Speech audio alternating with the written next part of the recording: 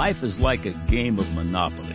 You begin with very little more than an opportunity and a handful of cash. You roll the dice and are faced with circumstances that require your decision. You attempt to avoid the landmines of the game. You buy, sell, and trade. Finally, the game ends with whatever you've managed to accumulate. Of course, once the game ends, you give it all back, and a new generation of players take their seats.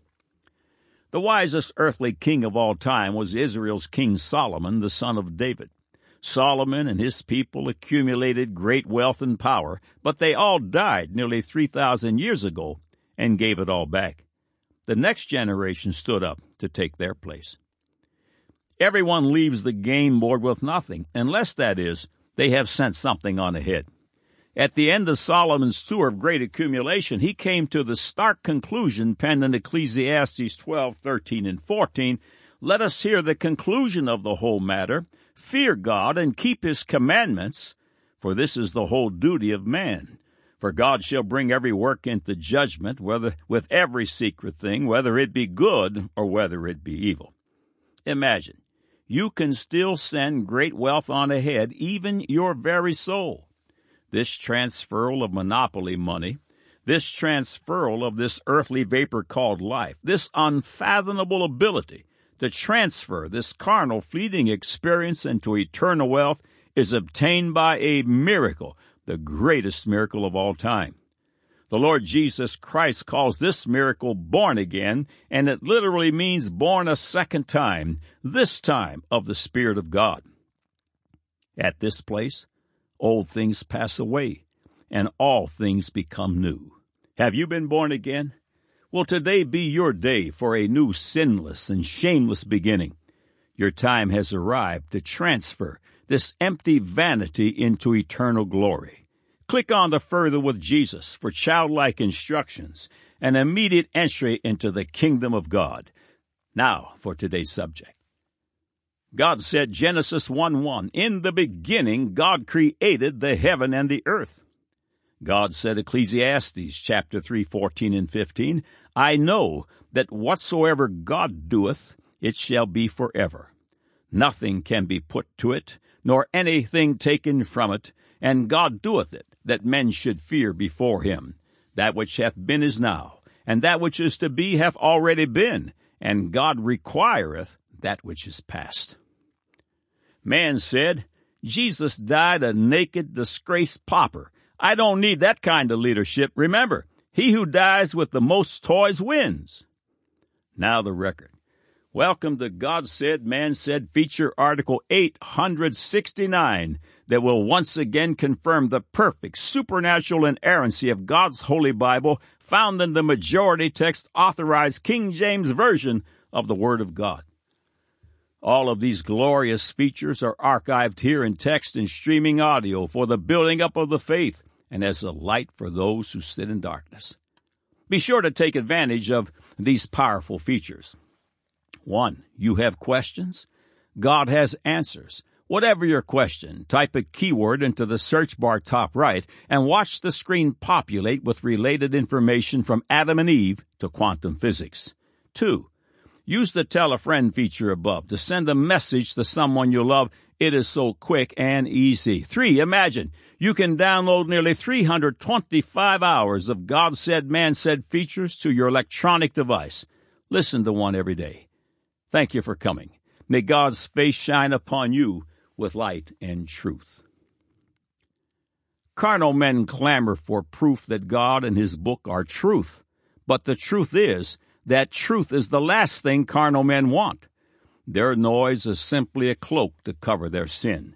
Jesus said, John chapter 3, 19 and 20, "And this is the condemnation, that light is come into the world, and men love darkness rather than light, because their deeds were evil.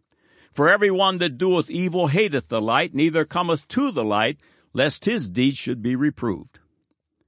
This is part 2 in this series that will beyond any reasonable doubt prove that God is, that he authored the Scriptures, and that his inerrant truth will judge all men, at the coming great white throne judgment. Feature number 1 offered 20 marvelous God proofs, and this feature begins at number 21. thousands of years before man's vaunted science begins to discover the truth, they discover that God's Word was already there. Proof follows. Number 21, Genesis, chapter 1, 24 through 25. And God said, Let the earth bring forth the living creature after his kind, cattle and creeping thing, and beast of the earth after his kind. And it was so. And God made the beast of the earth after his kind, and cattle after their kind, and everything that creepeth upon the earth after his kind. And God saw that it was good. What God calls kind, evolutionists call species, claiming that species have evolved from one common single-celled creature. Yet after searching through over 250 million fossils, evolutionists have yet to find a link between the species. Evolutionary scientists speak concerning these gaps in W.R. Bird's book, The Origin of the Species Revisited, Volume 1. Scientists quoted Dobzhansky, Ayala, Stebbins, Valentine, White, Romer, Swinton, Gould, Eldredge, Russell, Simpson, Simmons, and Zuckerman. Here's what they had to say. The evolutionary tree begins with the gap between Protista and the animal kingdom Metazoa, which is so great that the origin of Metazoa is still obscure. The next branch of the tree is fishes that have their origins firmly based in nothing, and then between fish and amphibians is a broad evolutionary gap not bridged by fossil materials. For the next generation, there is no fossil evidence of the stages through which the remarkable change from reptile to bird was achieved. Archaeopteryx fossils do not count. In the limb to mammals, missing links have for the most part remained missing, and for all 32 mammal orders, in most cases the break is so sharp and the gap so large that the origin of the order is speculative and much disputed. Moved to the top of the tree, in spite of recent findings, the time and place of prime of order primates remain shrouded in mystery, and man evolved from some ape-like creature without leaving any fossil traces of the steps of the transition. End of quote. Search as they may, it is still as God said, after his kind. Number 22, Genesis chapter 1, verse 28. And God blessed them, and God said unto them, Be fruitful and multiply, and replenish the earth and subdue it, and have dominion over the fish of the sea, and over the fowl of the air, and over every living thing that moveth upon the earth. The biological sociological order was established by God at creation, that a man and a woman should come together sexually and spiritually in a place called marriage, have children, and raise a family. As the old bumper sticker reads, Adam and Eve, not Adam and Steve. All the world's psychological wrangling will not change God's design. Number 23, Genesis 2, 1 through 3. Thus the heavens and the earth were finished, and all the host of them. And on the seventh day God ended his work which he had made, and he rested on the seventh day from all his work which he had made. And God blessed the seventh day, and sanctified it, because that in it he had rested from all his work which God created and made. God establishes life's rhythm in the number 7, which is the number of Christ, where the redeemed rest from the works of the flesh. There is a scientific discipline known as chronobiology, which is the research into how living things handle time. It has discovered, among a plethora of other things, that countless hormones crucial to human life processes are directed by an unseen conductor's hand in predictable biological rhythms. Although secretions happen within ultradian and circadian time frames, they appear to occur in 7-day cycles. Perry and Dawson, authors of the book The Secrets Our Body Clocks Reveal, reported the following. Weekly rhythms, known in chronobiology as circumseptan rhythms, are among the most puzzling and fascinating findings of chronobiology. At first glance, it might seem that weekly rhythms developed in response to the 7-day week imposed by human culture thousands of years ago. However, this theory doesn't hold once you realize that plants, insects, and animals other than humans also have weekly cycles. Biology, therefore, not culture, is probably at the source of our 7-day week. Jeremy Campbell, chronobiologist, refers to the father of chronobiology, Franz Halberg. Franz Halberg proposes that body rhythms of about 7 days, far from being passively driven by the social cycle of the calendar week, are innate, autonomous, and perhaps the reason why the calendar week arose in the first place. End of quotes. And God blessed the seventh day. Number 24, Genesis chapter 2, verse 7. And the Lord God formed man of the dust of the ground, and breathed into his nostrils the breath of life, and man became a living soul. This passage describes a biological design that only the Creator would have understood. Today's science just now confirms. Except in emergencies, when heavily congested, when exercising rigorously or yawning, we were designed to breathe through our nostrils. The nostrils prepare the air of the lungs by removing foreign particles of dust and other contaminants from it, and by warming and humidifying it. Breathing through the nostrils is also very important for the proper mix of oxygen and carbon dioxide in the blood and overall general health. The scriptures record that life is in the blood and the nostrils play a critical part. According to an article titled Optimal Breathing on the internet at www.breathing.com, nose breathing 24 hours per day is important if you desire a long and healthy life. The following excerpts are from that article. The lungs are a primary control of our energy level. They extract the oxygen from the air we breathe primarily on the exhale. Because the nostrils are smaller than the mouth, air exhaled through the nose creates back pressure when one exhales. It slows the air escape so the lungs have more time to extract oxygen from them. When there is proper oxygen-carbon dioxide exchange, the blood will maintain balanced pH. If carbon dioxide is lost too quickly, as in mouth breathing, oxygen absorption is decreased. And again, the article states, lessening of the common cold is another good reason for nose breathing.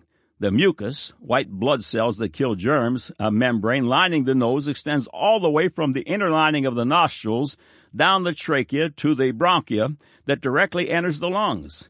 Germs get caught and die in the mucus. End of quotes. God breathed up the nostrils. Number 25, Genesis 2, verse 8. And the Lord God planted a garden eastward in Eden, and there he put the man whom he had formed.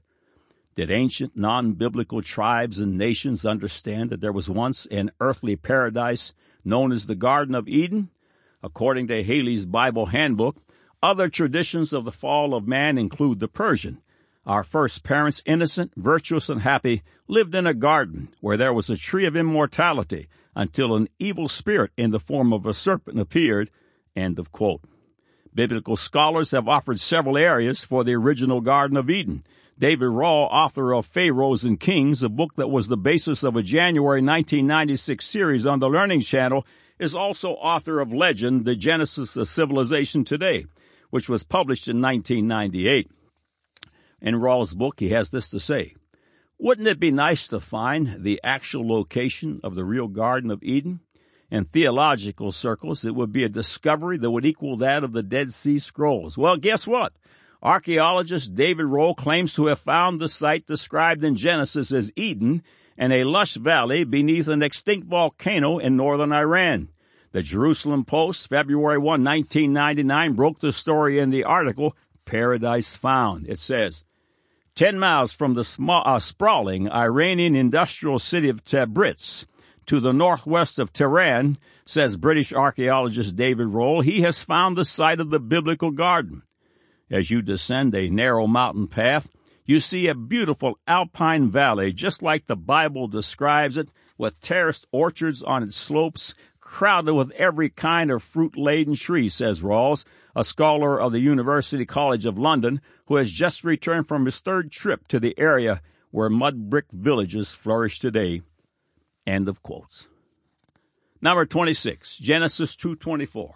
Therefore shall a man leave his father and his mother, and shall cleave unto his wife, and they shall be one flesh.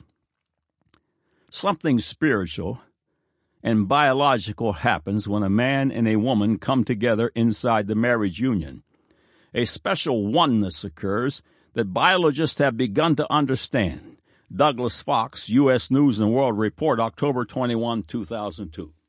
Frequent coupling between partners requiring long-term relationships may inoculate mothers to accept foreign genes, ensuring complete pregnancies and the survival of the human species. Disregard the erroneous allusion to the evolution of human sexuality, but take special note of the statement, frequent coupling between partners requiring long-term relationships may inoculate mothers to accept foreign genes, ensuring complete pregnancies and the survival of the human species.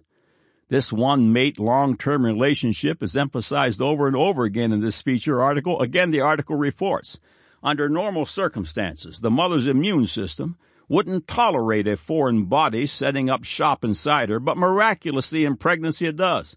According to the emerging theory, this is partly because before pregnancy occurs, repeated exposure to the father's semen allows her immune system to learn to recognize his foreign genes. There are millions of sperm cells, explains Gustav Decker, a high-risk pregnancy specialist at the University of Adelaide, but only one will fertilize the egg. The purpose of the other sperm is to give the message to the mother's immune system that some foreign genes mean no harm. This diplomatic overture occurs with each act of intercourse. For many hours after steamy entanglement gives way to dreamy drowsiness, the encounter continues to play out on a microscopic scale. White blood cells from the woman's immune system scour her cervix for the man's foreign proteins, even entire sperm cells, back to her lymph nodes where her immune system gradually learns to recognize and tolerate them. We think that's really a key to the whole immunological process, says Tremelin, end of quote. Dealing with the concept of the reproductive process and the idea of one long-term sexual partner, Tremelin also said, until recently, I don't think we had any idea that ongoing sexual contact had any biological advantage, end of quotes. God said, and they shall be one flesh. Number 27, Genesis 2:25, and they were both naked, the man and his wife, and were not ashamed. Haley reports of the ancient non-biblical Greek account of this verse. It says, the first men in the golden age were naked, free from evil and trouble, enjoyed communion with the gods. Number 28, Genesis 3, verse 1. Now the serpent was more subtle than any beast of the field which the Lord God had made. And he said unto the woman, Yea, hath God said, Ye shall not eat of every tree of the garden? Satan added one word and a question mark to bring about all the bondage and all the world's evil you see today. His M.O. has remained the same. Satan will continue to parade before the sons of Adam his champions of unbelief. However, they will fail, as they have always failed, without exception. Every book ever written must bow before the Word of God, because Revelation 19:13 says, and his name, speaking of Jesus, is called the Word of God. The Word of God is a person. Number 29, Genesis 3, verse 16. Unto the woman he said, I will greatly multiply thy sorrow and thy conception. In sorrow thou shalt bring forth children, and thy desire shall be to thy husband, and he shall rule over thee. Scientists were left quizzical. How could it be possible that male DNA is found in the female brain? Eve was made as a helpmeet for Adam, and her desire would be to him. How did male DNA get in the female brain? Eve was made out of Adam's rib. Number 30, Genesis chapter 4, verse 17, and Cain knew his wife, and she conceived and bare Enoch, and he builded a city, and called the name of the city after the name of his son Enoch. Skeptics question, where did Cain get his wife? Genesis 5:4, in the days of Adam, after he had begotten Seth, were 800 years, and he begat sons and daughters. Cain married his sister. According to Jewish tradition, Adam and Eve bore 53 children. 31, Genesis 6, verse 4.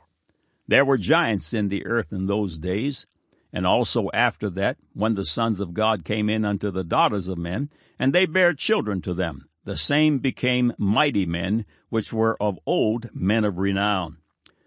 These pre-Noah sons of God, non-earthly beings, fell from their first estate, Jude chapter 1, verse 6, and would most likely be the gods of ancient literature, often attributed to mythology. Number 32, Genesis 7:17 through 20. And the flood was 40 days upon the earth, and the waters increased and bare up the ark, and it was lifted up above the earth. And the waters prevailed and were increased greatly upon the earth, and the ark went upon the face of the waters. And the waters prevailed exceedingly upon the earth, and all the high hills that were under the whole earth were covered. 15 cubits upward did the waters prevail, and the mountains were covered. There are fish fossils on every mountain peak in the world. Number 33, Genesis 7, verse 4. For yet 7 days, and I will cause it to rain upon the earth 40 days and 40 nights, and every living substance that I have made will I destroy from off the face of the earth. Flood strata cover approximately 75% of the earth's surface. The vast majority of unearthed fossils were made from creatures who were destroyed by water action. Number 34, Genesis 7, verse 11. In the 600th year of Noah's life, in the 2nd month, the 17th day of the month, the same day were all the fountains of the great deep broken up, and the windows of heaven were open. Ocean floor rifts are found all over the world. Number 35, Genesis 6, 5 through 8. And God saw that the wickedness of man was great in the earth, and that every imagination of the thoughts of his heart was only evil continually. And it repented the Lord, that he had made man on the earth, and it grieved him at his heart.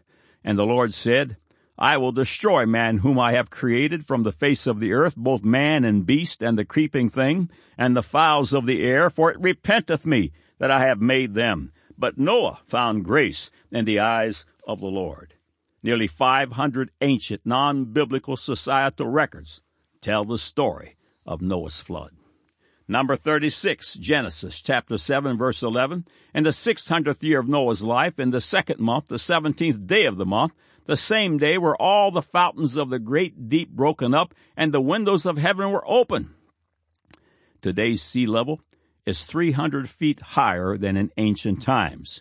If the face of the earth were smooth like a ball, water would loom about the earth by 2 miles deep. Number 37, Genesis 6, 14 through 16. Make thee an ark of gopher wood. Rooms shalt thou make in the ark, and shalt pitch it within and without with pitch. And this is the fashion which thou shalt make it of. The length of the ark shall be 300 cubits, the breadth of it 50 cubits, and the height of it 30 cubits. A window shalt thou make to the ark, and in a cubit shalt thou finish it above. And the door of the ark shalt thou set in the side thereof, with lower, second, and third stories shalt thou make it. Engineers discovered that the dimensions of the ark made it nearly impossible to flip. God, the ultimate engineer, gave dimensional ratio to Noah, and it is still utilized by shipbuilders today. Number 38, Genesis 8, verse 4. And the ark rested in the 7th month, on the 17th day of the month, upon the mountains of Ararat. The descent of mankind is from Ararat and not Africa. Geneticists have come to the possibility that God's word may be true. Number 39, Genesis 7, 17 through 20. And the flood was 40 days upon the earth, and the waters increased and bare up the ark, and it was lifted up above the earth. And the waters prevailed and were increased greatly upon the earth, and the ark went upon the face of the waters. And the waters prevailed exceedingly upon the earth, and all the high hills that were under the whole heaven were covered. 15 cubits upward did the waters prevail, and the mountains were covered. Archaeologist David Rohl writes concerning the flood, and Sir Leonard Woolley in his book Legend, The Genesis of Civilization. During his famous excavations at the ancient Sumerian city of Ur, between the years 1928 and 1934, Sir Leonard Woolley unearthed a thick alluvial silt deposit deep down beneath the modern surface of the site. At first it appeared that his workmen had reached virgin soil upon which the earliest settlement at Ur had been built. But the clean zone of the silt at the bottom of the excavation pit still appeared to be several meters above the surrounding ground level beyond the ruined mound. Woolley was not convinced by his foreman's protestations that their work was finished, in the sounding and that it was pointless for him to dig deeper. I do not like having my theories upset by anything less than proof. I told the man to get back and go on digging. Most unwillingly he did so, again turning up nothing but clean soil that yielded no sign of human activity. He dug through 8 feet of it in all, and then suddenly there appeared flint implements and fragments of painted Eubank pottery vessels. I got into the pit once more, examined the sides, and by the time I had written up my notes, was quite convinced of what it all meant.